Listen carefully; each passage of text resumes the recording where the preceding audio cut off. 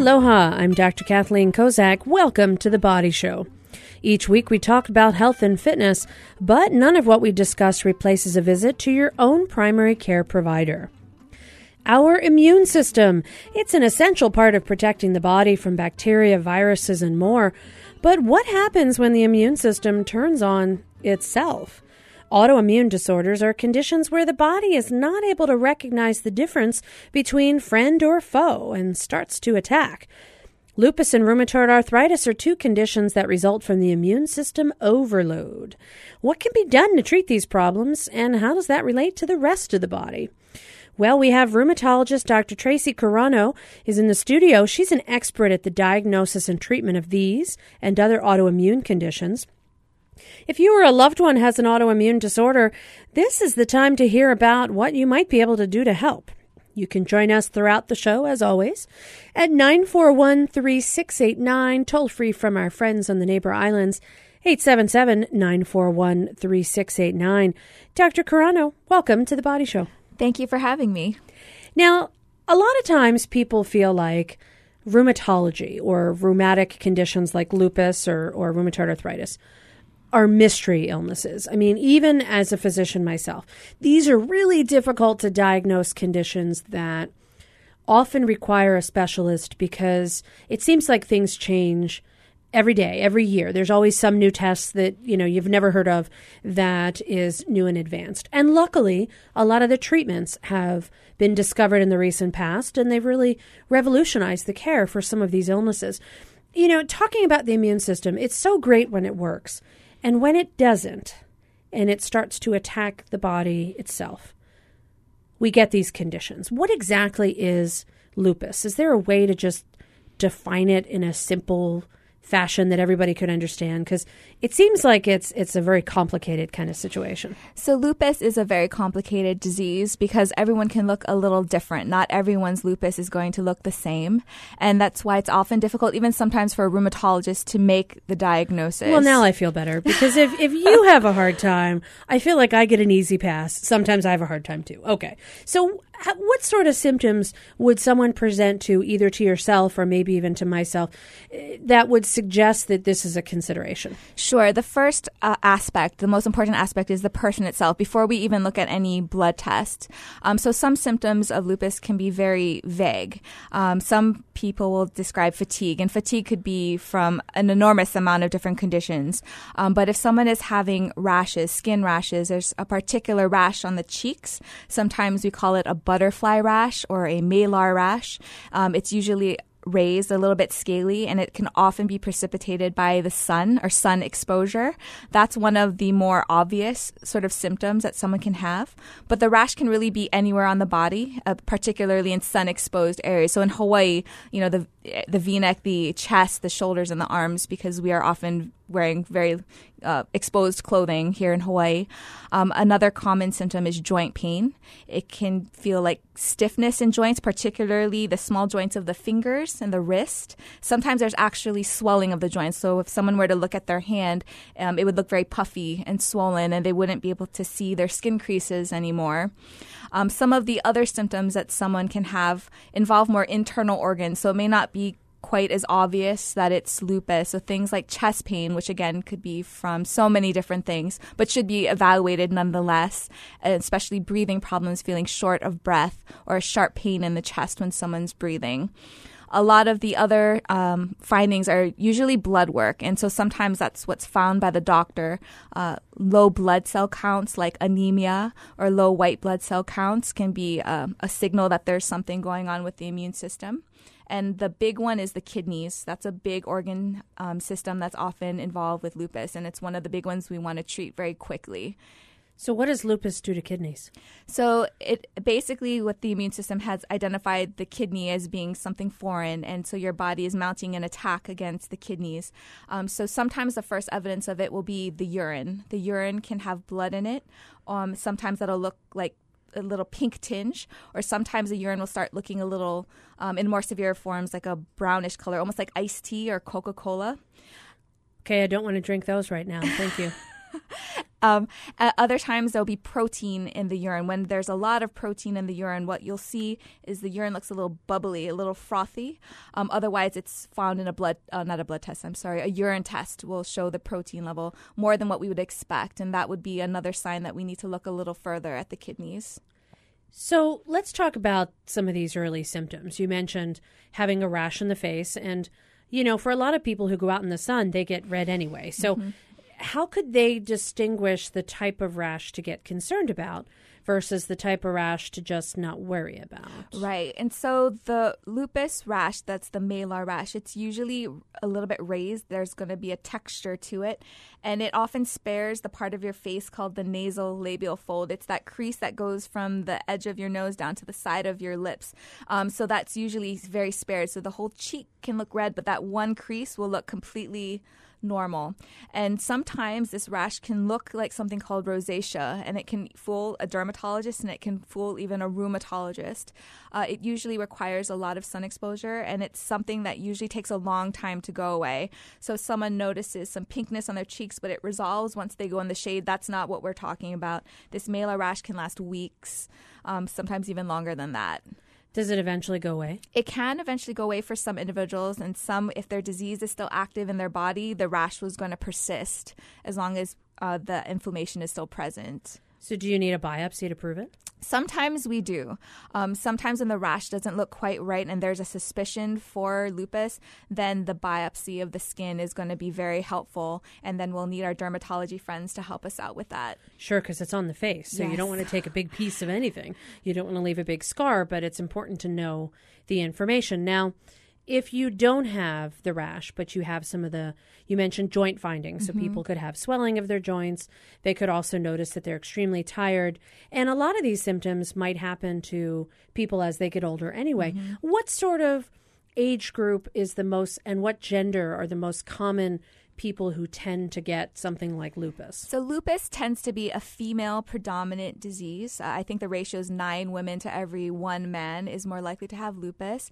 That's separate from children. In children, the ratio is closer to equal, maybe 3 girls to 2 boys. So that's why there's some thought that maybe estrogen, thought of as the female hormone, it has something to do with lupus. It tends to be in women of childbearing age, so adolescent to early 20s, maybe even in the 30s. And then if we see it in older age, usually it's in the 50s or 60s that we'll see it again, but more often in young women of childbearing age. So you'll have some of these symptoms, you'll go see your doctor, and blood testing is also something important. Yes. And there's some unique features of some of the blood tests. Yes. There's a particular antibody called the anti-nuclear antibody, or the ANA test. Some people call it a lupus screening test, which I think is a very poor name for it. I don't think it's a lupus screening test at all. But it is one of the antibodies that we find in lupus. And I would say if the ANA is negative, I would highly doubt a diagnosis of lupus, though it is still possible in very rare conditions. I would say over 95% of the people with lupus should have this particular antibody. That would be one of the first signals that your body's immune system is making antibodies that it shouldn't be. Now, if you have a negative test and then you still have symptoms in like a couple of years later, could it turn positive? It could. Or once it's positive, it always is? Once it's positive, it usually stays positive. And once it's negative, you could still have it later. Exactly. But it usually is the antibody changes first. And so some people, if we happen to test their blood for one reason or another and we see an ANA, but they don't have any symptoms, I would say you have an ANA, but I don't see anything yet. But there is a situation where months, maybe years down the road, that other symptoms start accumulating and that ANA all of a sudden now becomes a little more significant. Are there ways to test after the ANA, the original test? So this is a test that, I see people and we do this test all the time. And I got to say, most of the time it's negative and we don't find anything to worry about. And there are a couple of times when it's positive, and that could have a variety of different reasons. Mm-hmm. So we often check another test after that. And that test, I'm hoping, is a little bit more specific, and that's the anti-double-stranded DNA test. Yes. So there's actually a slew of antibodies out there, and for various organ system, various diseases. There's too many. There's too many. There's too many. I don't know them all. I'm glad you're here because you know them. And so is that a test that is a good test to do? Yes. So once an ANA is positive, that suggests that there's something going on with the immune system. It doesn't necessarily mean there's a disease, but there's something that's making proteins that it shouldn't. We don't know what. Yes. Okay. There are a variety of other antibodies that we check in the world of rheumatology, and some pertain to lupus, some pertain to other diseases, one of which, as you mentioned, is the double-stranded DNA. When positive, it tends to correlate with kidney disease. So if someone were to have a positive double-stranded DNA, it would make us very concerned about the status of their kidneys and whether or not their kidneys are going to be involved at some point in time.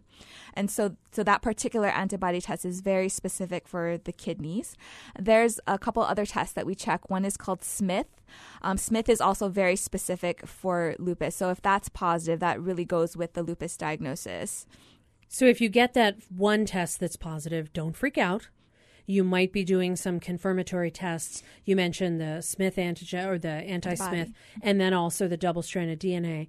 And so there are some other tests that might need to be done. Mm-hmm. What if, and sometimes people will have an ANA, this anti-nuclear antigen, be positive, no other symptoms, no other problems. Mm-hmm. How often do you recheck it? I mean, is it something that you should probably, if there's no symptoms, check again with symptoms, or like check once a year, or is there an interval? Is there any answer, or is this just the magic of rheumatology that makes me admire you guys so much? So the anti-nuclear antibody, they've done a lot of research on this, and when they pooled a population, whether they had disease or not, about 20% of the population can have an ANA, and it not really mean anything. So we could possibly be stressing people out unnecessarily with this test. But if it is positive and there's no evidence of disease, I would do my best to reassure the individual person that I'm not seeing anything today, but yes, the antibody is positive. I would not recommend rechecking it unless there are symptoms that are developing or something has changed in the individual person that's making someone wonder about whether or not this is lupus. But if that's the case, then I would say I wouldn't even worry about checking the ANA again, because once it's positive, it's essentially going to be positive. I would start moving forward with some of the other antibodies. If I felt that they're sort of the way they looked fit like lupus, I would just move forward with checking some of the other antibodies. So you could have this whole picture that says, no, they're the 1 out of 5 that probably just has the positive test with no other associated problem. Or they could be the 4 out of 5 who might have something. Maybe not now, but watchful waiting, keep an eye on it. Check the rest of the picture. Right. You mentioned sometimes your just standard blood count can give you hints, and some other things like urine testing can give you hints. So there's a method to the magic. Yes. Okay. And so there are things that you would do. Now, lupus is one of those things that the long-term effects, which I think bear discussion, you don't want to have. So, you don't want to have the serious kidney problem, serious lung problem, serious joint problems. Is lupus one of those conditions, and we'll talk about rheumatoid arthritis in a little bit, but is lupus one of those conditions where early treatment is better, or should you wait with treatment until you hit a certain point because early treatment leads to resistance later? Right. So with lupus, if I met someone for the first time and I would say, based on your history, based on the way you look, based on your lab work, I'm really very strongly saying that this is what we're dealing with at this point in time, I would strongly recommend starting treatment that day, because what you want to do is calm down the immune system, because the immune system is what's getting this individual person into problems by attacking their body unnecessarily. And so if we can start the medication, we can sort of halt as best we can the process, because if we do nothing, we know that this disease is one of potential progression. So while you may not have organ involvement at this point in time, down the road, you may have kidney involvement, lung involvement, heart involvement, brain involvement. You name the organ, lupus can affect it. And so if we can start medicine this day to help prevent progression, prevent involvement, that would be the better outcome for the individual person. So if they have enough symptoms, it's time to just stop this. And maybe not take, would somebody, once they start medicine for lupus, have to take it from that point onwards? Or could they take it, everything calms down, be off medicine for a while, it acts up again, they take it again? I know there's probably variations in thought based on the rheumatologist you speak to. In my opinion, there's one particular medication called hydroxychloroquine or Plaquenil that I would like to start on a person that I think has lupus. And the intention is, as long as there's no toxicity, there's no allergic reaction or intolerance, that they're going to be on this medication for the rest of their life. It's sort of like what we call insurance. It's in your insurance policy to prevent progression of disease, because studies have shown when that medication stopped, you're more likely to have a flare of your lupus. And that flare could be very mild to very serious. So it's serious enough that if you get diagnosed with lupus and it's a problem, start treating it. Don't sit around and wait. No, but it's difficult because lupus is a very broad spectrum. Some people have very, very mild disease and do really, really well. And other people have very, very severe, life-threatening, organ-threatening disease. And we try as we will, we just are never quite catching up. And so there's a very big spectrum of disease. So some people will need very mild treatment, maybe just a low dose of medication, and some people will be on maximum doses of a couple or several medications to try and control the activity of the lupus. So once you have lupus, you never get rid of it, per se. We can't cure. I can't think of a disease in rheumatology that we cure. That's what makes your job so hard. I mean, you know, like if I see somebody and they have, you know, borderline sugar and cholesterol and blood pressure, they can exercise, diet, change their lifestyle. They can probably get rid of some of those conditions, at least push them off until later. But, you know, you don't have the curable ones. No, with the medicines we have nowadays, we can get people into remission, and that's where we want to keep them. But usually remission requires medications. In some cases, like rheumatoid arthritis, we can achieve what's called disease-free remission, that we get them off of all their medications and they continue to look great. But lupus is not one that I would often feel comfortable taking everything away. I'd usually have them still on that Plaquenil medication if at all possible. So there are some serious issues that need to be addressed, and it doesn't have to be steroids. I know sometimes a lot of people feel like the only medicine that they're going to give me is steroids and I don't want side effects. That's not necessarily the case. No. So prednisone is a great drug and a horrendous drug, all bundled into one. It's the only medicine we have that works fast. If we need to calm somebody down right now, that's all we have, because the medicines that we have, whether they're infused, an injection, or a pill, it's going to take 8 to 12 weeks before we say that medicine's in you. And if someone's having very severe disease or they're debilitated by their symptoms, most people don't really want to wait 8 to 12 weeks or can't afford to wait that long. And so steroids, for example, prednisone, is all we're sort of left with in our arsenal, which is sort of the unfortunate truth. But so rheumatologists, we use it a lot more than I think other specialties may use steroids, but mainly to calm down someone's inflammation when they're having it right now. Sure, because that could be a life-threatening situation. Yes. Now, we mentioned that there could be some organs that are involved, and you said there's really no organ that cannot get involved with lupus. And so what are the big areas of concern? So the biggest one would be the kidneys. And usually if the kidneys are going to be involved, there will be involved pretty early in the course. It's very rare for someone 10 years down the road to all of a sudden have kidney involvement. But irregardless, it's, I think, important to monitor it because, like I said, our diseases, you know, do what they want. They do what they will. They didn't read the textbook of what they're supposed to do. So they do what they want. So we need to watch and make sure the kidneys do remain fine.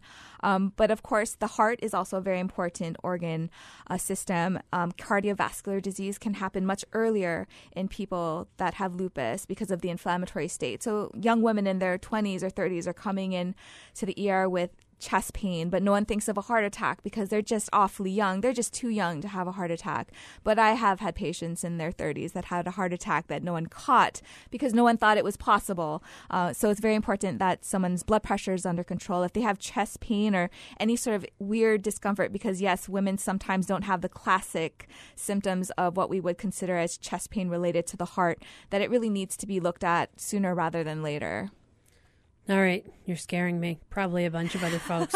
I'm Dr. Kathleen Kozak here in the studio with Dr. Tracy Kurano, and we are talking about autoimmune disorders. We're going to be discussing rheumatoid arthritis in a few moments. We just heard a lot of scary stuff about lupus. And if you have a family member or a friend who has an autoimmune disorder, there might be some things you can do to help them. You can join us at 941-3689, Neighbor Islands 877-941-3689. If you have either one of those conditions, we'd love to hear from you. How has it affected you, and what sort of things have you discovered help you the most? We'll be right back after this quick break. Stay with us. Business news. It's not all banks and budgets and bottom lines, you know. At Marketplace, we think it can be lots of things. The big trends are leather and lace. I think that the studio knows that movie was a mistake. I love torque like no one really should. Oreos and milk. I'm Kai Rizdon. Whether you need news or the numbers or just a little chuckle, we'll have it for you next time on Marketplace from 8 p.m. Weekday evenings at 6.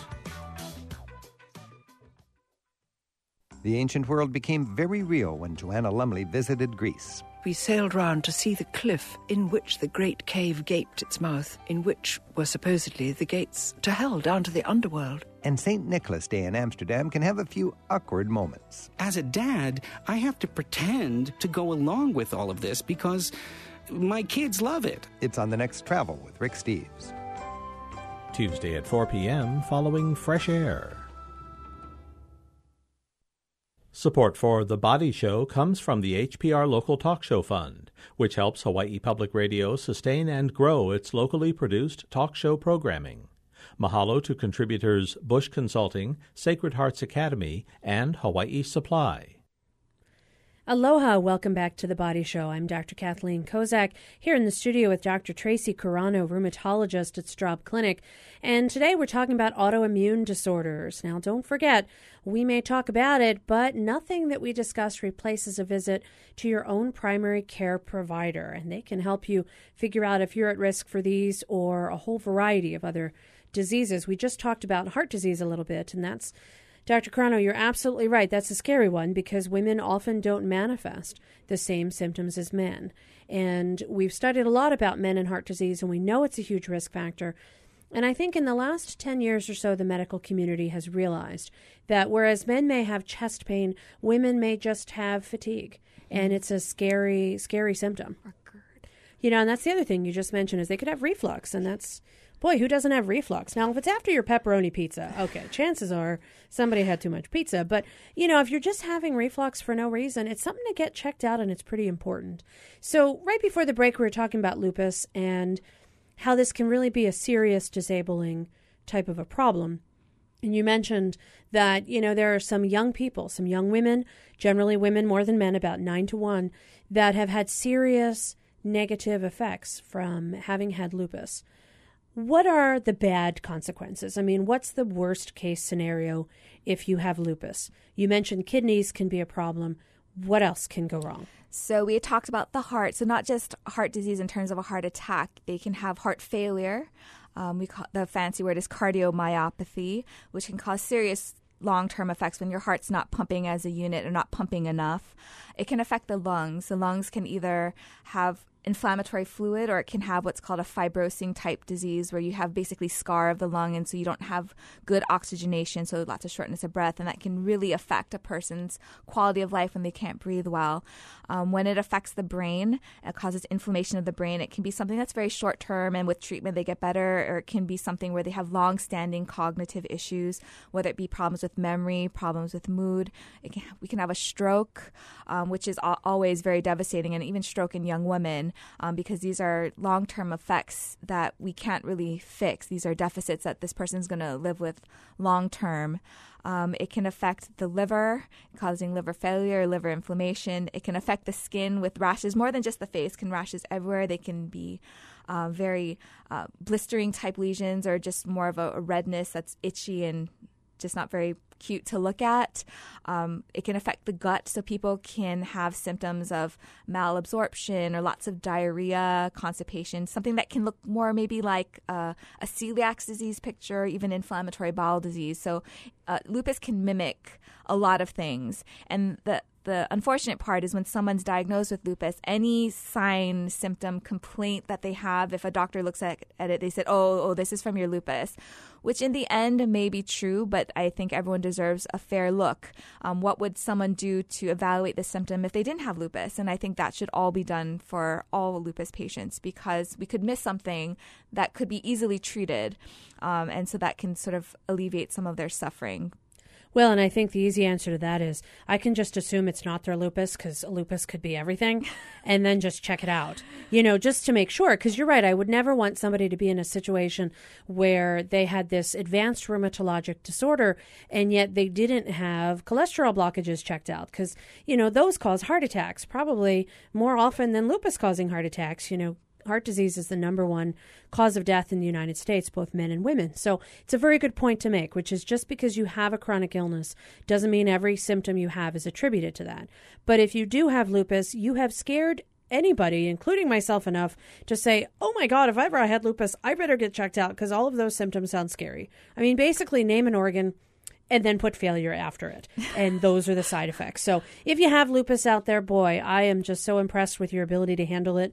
And I'd love to hear from some people who do and see how they manage to handle that. So speaking of callers, let's go ahead and let's talk to Kevin from Pacific Heights. Kevin, welcome to The Body Show.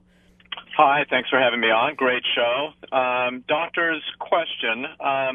Clearly lupus has many symptoms. I'm wondering about triggers or cause. I imagine genetics and stress play a big role, but I'm wondering if the doctor has an idea as to some things that she's seen in her patients that might exacerbate or initiate the disease state. What a great question, Kevin. I appreciate that, because you're right. You mentioned that one thing that I think is huge, and that's stress. But there's also a lot of other triggers. And so, Dr. Kurano, you're shaking your head. Yes, you understand Kevin's question. And what are some of the triggers? What brings on lupus? Is it just genetically, you have this horrible disease, or what causes it? That is a fantastic question, because there are a lot of smart researchers out there trying to figure that very thing out. We do believe that there's a genetic predisposition, that there's something in your DNA, and there's really nothing you can do about that one. But the question is, why in some people does that DNA message becomes significant and mean lupus or some other disease, and for someone else it never means anything else? There's been a lot of interest and speculation in terms of infection. One infection in particular is the EBV Epstein-Barr virus, but there hasn't been a lot to verify how true that really is, because it's very common. It's a very common infection, so maybe causes mono. So a lot of people have mono, but not a lot of people have lupus. So it's hard to say that. Okay. So for a lot of the autoimmune disease, there's a thinking that there is something in the DNA. Can't do a thing about that. But there is some exposure, some trigger that happens that allowed this disease now to have significance. For example, an infection, an exposure, trauma. But it's not very well known. We don't have an answer to that yet. But for people that do have a known rheumatic condition, things that can trigger a flare, make their disease that was once quiet now having manifestations. So stress is a huge one. And it's a lot easier to say, oh, stop being stressed. Oh, right. Because if we had that answer, we'd be gazillionaires. And I'd be out of a job. Right. Well, we wouldn't need to have a job because we'd be gazillionaires. So if anybody out there can cure stress, you let us know. But okay, but it's really easy to say stress, and it's really hard to figure out ways to reduce that. Right. And it may even mean that you don't hold a regular job, or you really have to handle your life differently, because this is such a huge factor. So what are some of the other triggers if you have lupus already?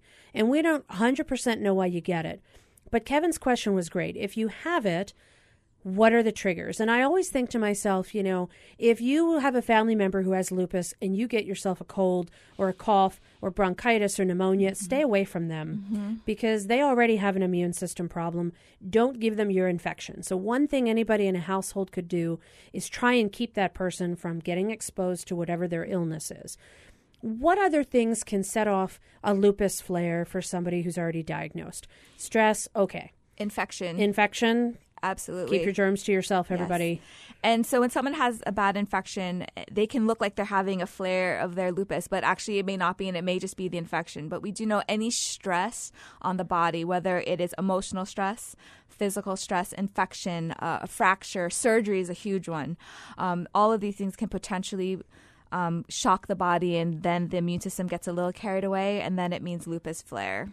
It just can't stop itself. It can't stop itself. And then you have to stop it with medication, sometimes the prednisone, sometimes some other medicines. Yes. Okay. So for the acute flare, if someone's having a rough time of it, especially if someone we know in the past had severe organ manifestations. Those organs are more likely to become attacked again in the setting of a flare, and we don't want to meet that version of the person again. And so the only thing that we have really is steroids. So oftentimes when someone is starting to flare, we just get those steroids on board, but there should always be a plan in terms of, yes, this is the dose we're using. Yes, it's high, but the plan is this is how we're going to get it off, or to a much lower dose that we're all a little bit more okay with, for lack of a better word. But to leave someone on high doses of prednisone for a long period of time, there are lots of potential complications and side effects from the high doses of prednisone. Absolutely. Osteoporosis and cataracts and all sorts of things, infection and diabetes and all sorts of complications from prednisone. It's like that double-edged sword. It's good,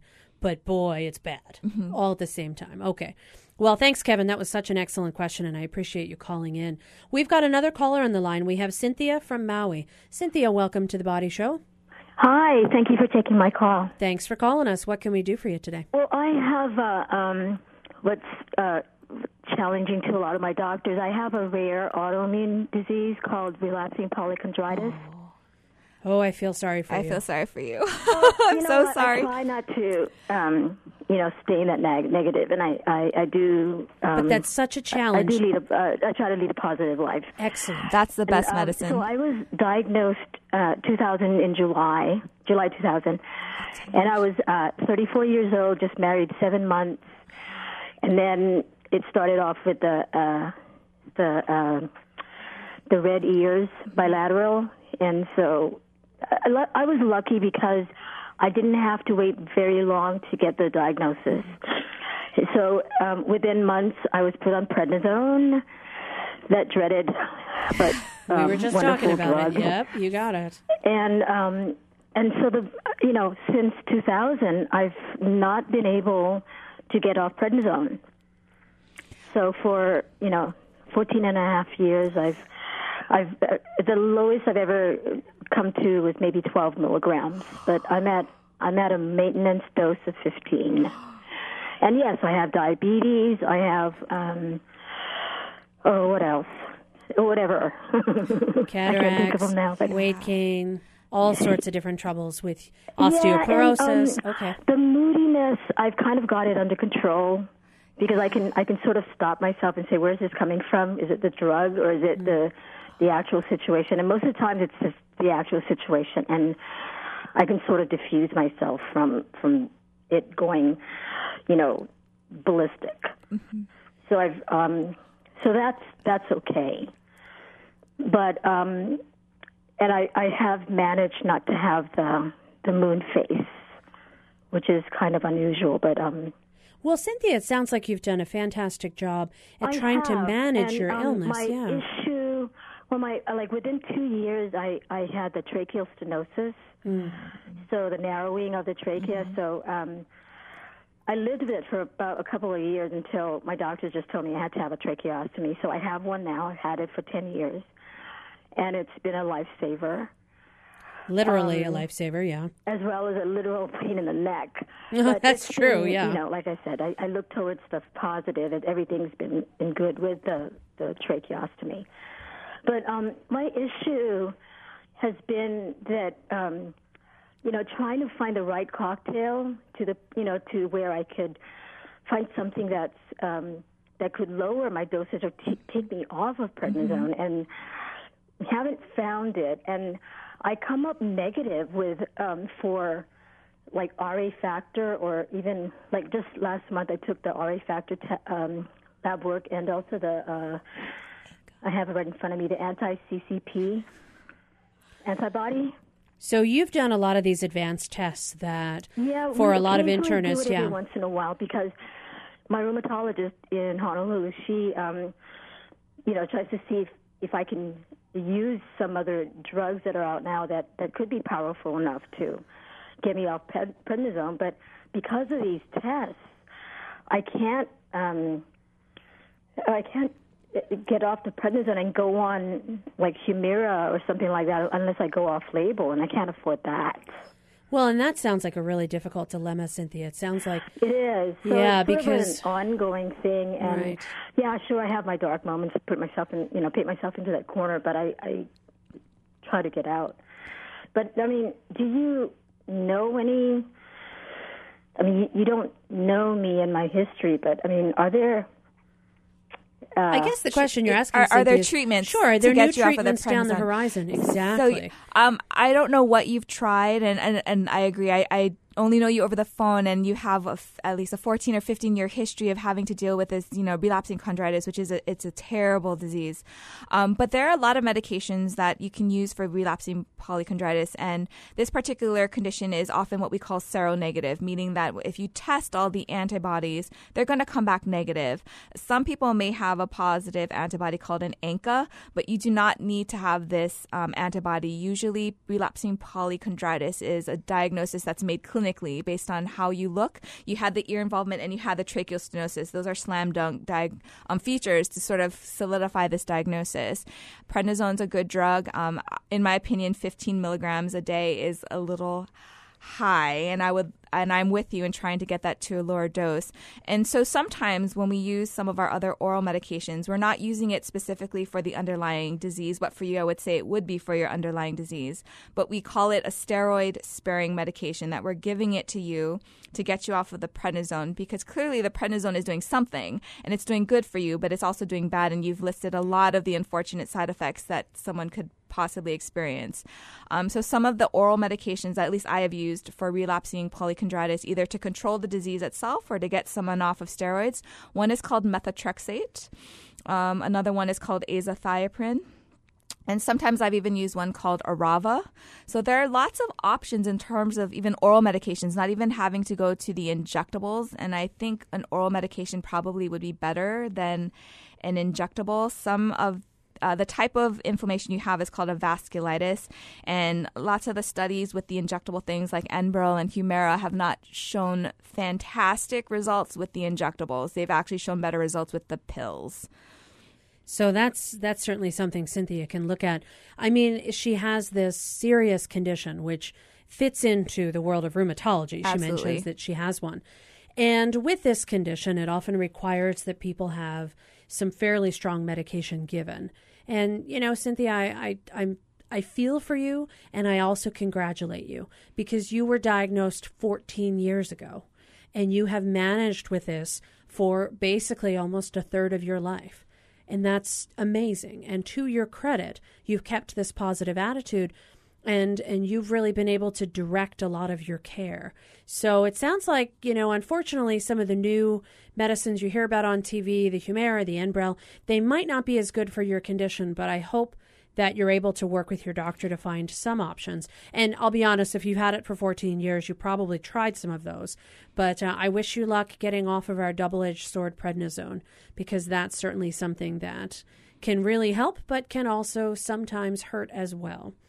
I'm Dr. Kathleen Kozak here in the studio with Dr. Tracy Kurano. She's a rheumatologist at Straub Clinic and Hospital. And when we come back, we're going to talk a little bit about rheumatoid arthritis, one of the other common autoimmune conditions that occurs treated in the world of rheumatology. And we'll talk a little bit about some of those TV ads for the Humira, the Enbrel. What are these medicines and what are they for and how do they work? You can join our conversation at 941-3689. Toll free from our neighbor islands, 877-941-3689. We'll be right back after this quick break. Stay with us. For a new era in medical coverage, we consider an integrative approach to health that cares for the whole person and includes gentle, natural techniques, not just high-tech medicine. And we learn how some aspects of integrative health will be supported by provisions of the Affordable Care Act.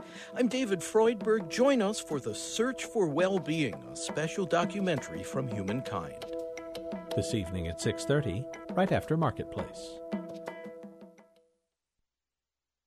On December 13th, Ho'omana na Mele, a collection of young Hawaiian musician-composers, bring their talents to HPR's Atherton studio. Ian O'Sullivan, Blaina Singh, and Duncan Kamakana Osorio first perform original music from each of their upcoming CDs, then come together for a unique collaboration. That's Saturday the 13th at 7:30 p.m. Reservations at hprtickets.org or by calling 955-8821 during business hours. Aloha, welcome back to The Body Show. I'm Dr. Kathleen Kozak here in the studio with Dr. Tracy Kurano from Straub Clinic and Hospital, and we're talking a little bit about autoimmune disorders. Now, nothing replaces a visit to your own primary care provider, but we are talking about some conditions that are generally very serious and can affect either yourself or someone you love. Now, right before the break, we were talking with poor Cynthia from Maui, who has this other condition, relapsing polychondritis, a little less common than rheumatoid arthritis and lupus, but certainly definitely is potentially destructive. And kudos to Cynthia for handling it so well for the last 14 years. There's another condition I want to take some time to talk about, which a lot of people don't completely understand. Arthritis is a term that means wear and tear of the joints. And, you know, it's almost inevitable that people, as they get into their later ages, 70s, 80s, and 90s, we've got some wear and tear on the body, so you may have some arthritis. But there's a very particular kind of arthritis called rheumatoid arthritis that is of and by itself a specific category. It's not just wear and tear arthritis. And it's somewhat similar to lupus in the sense that the immune system is sort of the culprit here. Same kind of pattern as far as who gets it more often, but it's a bit different. Tell me a little bit about the classic description of rheumatoid arthritis. So rheumatoid arthritis, if we're globally making a very stereotypic presentation of someone that we would read in a textbook, it's usually symmetric, meaning both sides of the body. So a joint on one side of the body, then the joint on the other side of the body will be affected as well. It tends to like small joints of the hand, so wrist and the small joints of the finger, the knuckle joints, as I guess what people would call them, the knuckle joints. But not like your tiny little Not the joints. tiny ones at the very, very end. And that's a key part. Yes. Because a lot of people have, I call them they're the DIP joints, the distal interphalangeal joint. But I just call it the dip. If you're going to put your hands in dip, that's just that little tiny little joint that's going to get in there. So if it's there, you're not talking RA. No, it can. But globally speaking, if someone only had the DIP joints, the ones at the very, very end, that would probably not be rheumatoid arthritis. And the toes, the joints of the toes are also very commonly affected. But rheumatoid arthritis can affect larger joints like the knees, the elbows, the shoulders, the neck, the hips. It can really affect anything. But if someone were to walk through the door with wrists that were swollen and the small joints of the fingers that were swollen, that would fit more along the line of sort of quote-unquote classic rheumatoid arthritis. So who gets it? Is it the same kind of deal? More women than men? Women in childbearing ages? Is that the general group, or is it somebody a little older? We see it in basically all ages. When it develops in pediatric population, in like the infants to the 16-year-old, we call that juvenile arthritis. That would be evaluated initially by the pediatric rheumatologist, but that's still in the family of rheumatoid arthritis. But basically, we can see rheumatoid arthritis at really any age. So kind of equal, men and women. Men and women equal. Pretty equal. And at any age, significant joint destruction? It can cause significant joint destruction, particularly if someone were to have aggressive disease that was not treated. And people have probably seen pictures if they went on the internet with people that have just joints that are just very malformed and pointing in directions that they shouldn't be. In this day and age, with the medications we have, we would hope to not see that and to prevent someone from ever getting that severe. So we have the same situation. If you get diagnosed, treat early, don't wait. Mm-hmm.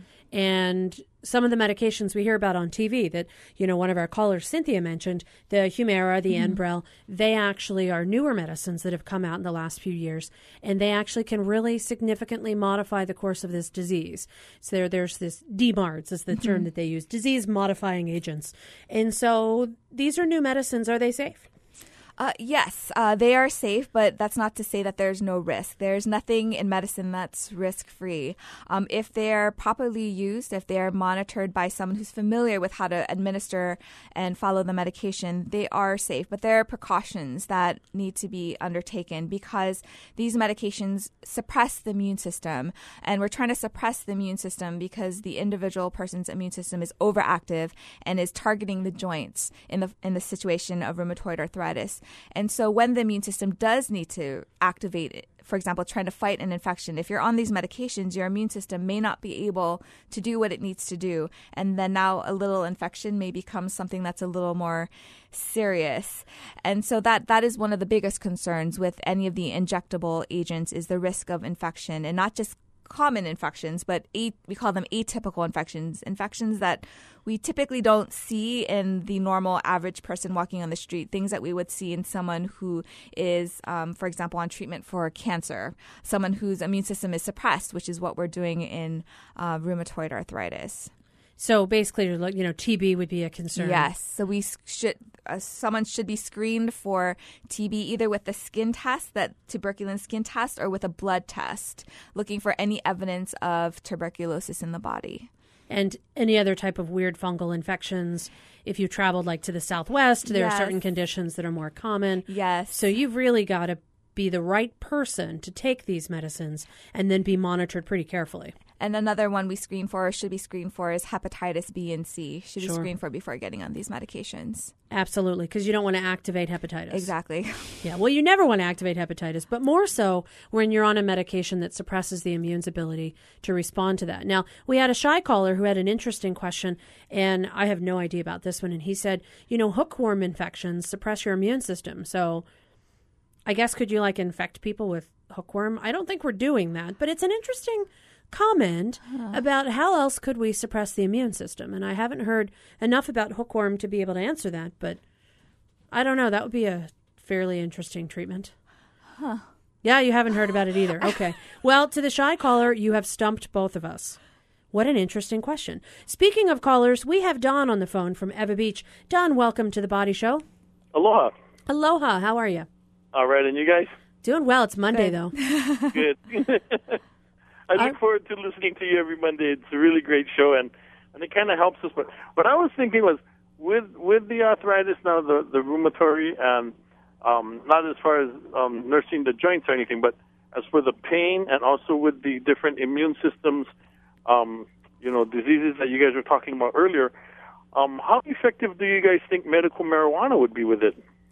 It's a great question, Don, because there's a lot of information out there about how marijuana treats pain of other sorts of illnesses. And I think the country's coming around to realizing that marijuana, although it's in some areas considered illegal, from the medical perspective, there may actually be a big role for that. Dr. Kurano, you're kind of shaking your head if you've got a lot of pain and joint destruction, this may actually be something to help. I mean, we do know that it's used in cancer. Cancer has a lot of, nasty side effects from the cancer itself, but I would think more from the treatment, radiation, sure. Chemotherapy. People get really sick from that.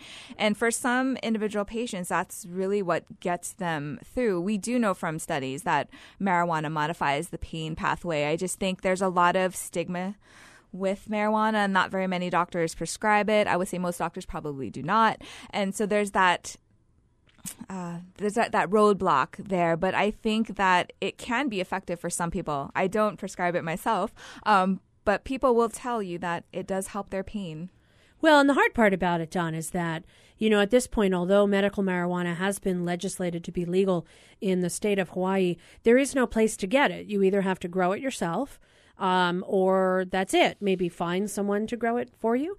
And so I think currently January 1st is a big upcoming date for those people who use medical marijuana, and it's now going to be monitored by the Department of Health instead of the Department of Safety. And some of those changes are going to require that primary care doctors be the one to prescribe medical marijuana. And I'll be honest, and I hope somebody from the DOH is listening, I have no idea exactly what the criteria are because it has not been brought to the attention of any primary care docs that would have to be considering this. So there's definitely a lot of lack of information, I would say.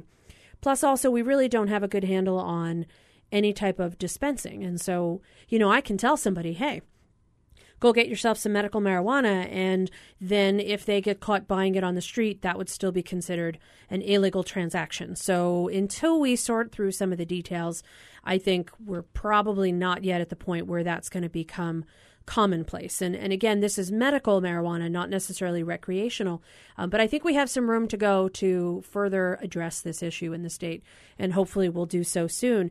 And for those people who have blue cards, you've heard about this January 1 deadline. And if you haven't, head to the Department of Health website, because there's a lot of information that hopefully they'll be a bit more encouraging as far as sharing that with the doctors, let alone the public. Okay.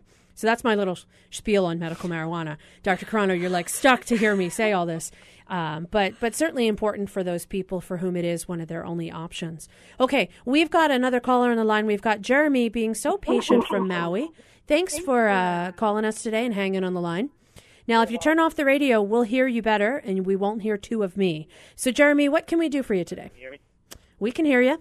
Okay, awesome. I also have a question about an alternative to the lupus. I have a couple clients, and I have a business locally here on Maui that I distribute raw coconut water, and that seems, I don't want to say it works, but it seems to have some positive effects to it. And I was wondering if you folks have encountered any of that.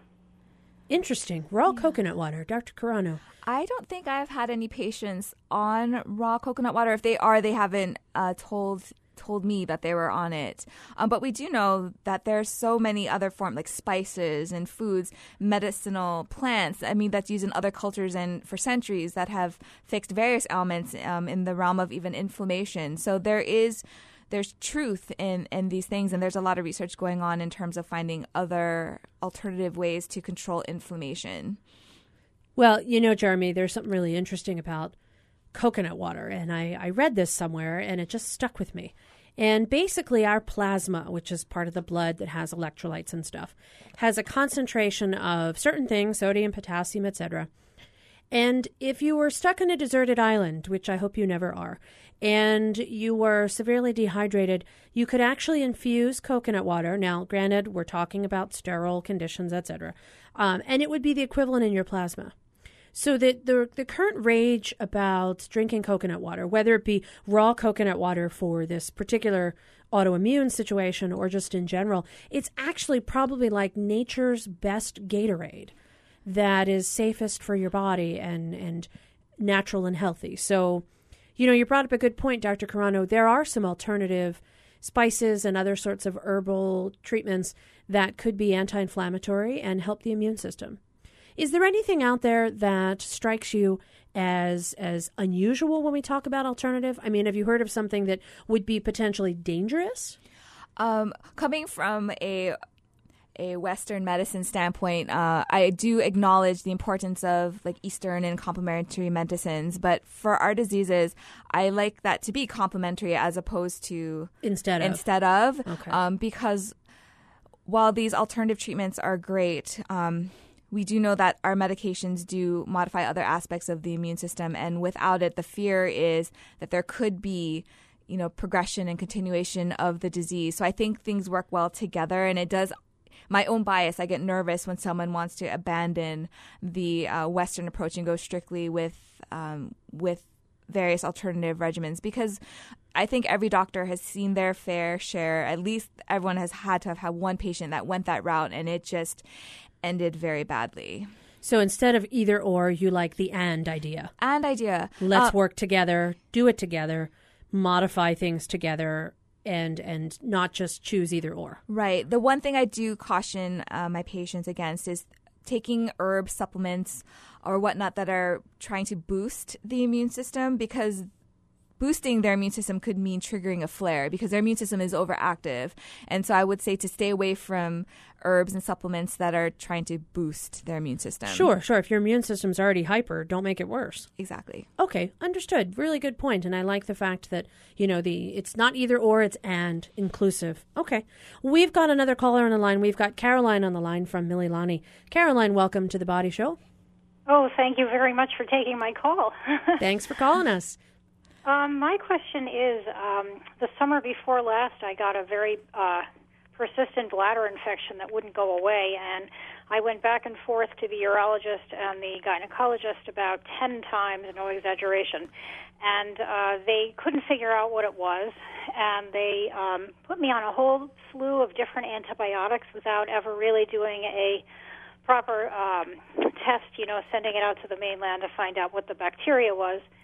And as a result, I think, I don't know if it's as a result, but I developed a condition called lichen sclerosis on my clitoris, of all places. How horrible.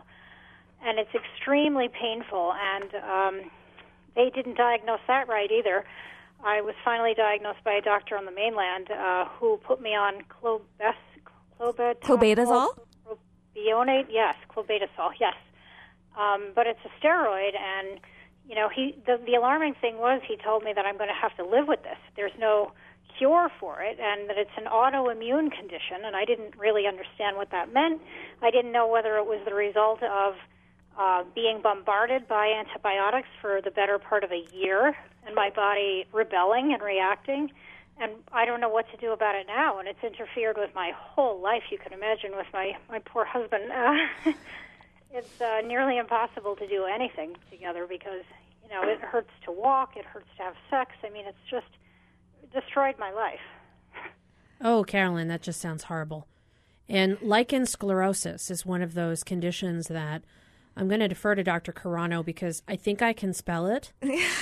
But I echo the doctors who saw you having a hard time diagnosing it because I can't guarantee that I would be able to come to that conclusion independently, seeing somebody with conditions related to infection. And I don't think the antibiotics caused it because, antibiotics help your body to get over an infection, but they don't really suppress or activate your immune system.